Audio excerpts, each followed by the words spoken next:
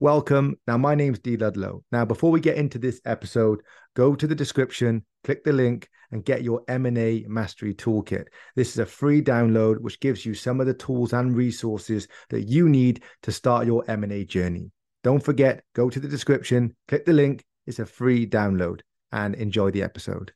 So one of the things I think you should always be the buyer, and it sounds very straightforward and common sense, but you need to be able to control the conversation. And like you said, most sellers are looking for you to coach them through the process because they've never done it either. So an analogy I like to use is when you go to buy a car, a buyer can turn into a seller quite quickly. So you go to buy a car, and the first thing people would normally do is try and sell them all the reasons why they should sell the car cheaper to you.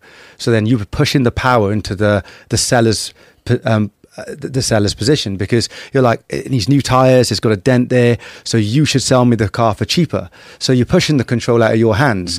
Where if you approach it differently and you're like, look, it is the car I'm looking for. I think it's fairly priced. It's got a few niggles around the car, does need some new tires, but it is what I'm looking for. I've got a few others to see today. I'll save your number and call you later.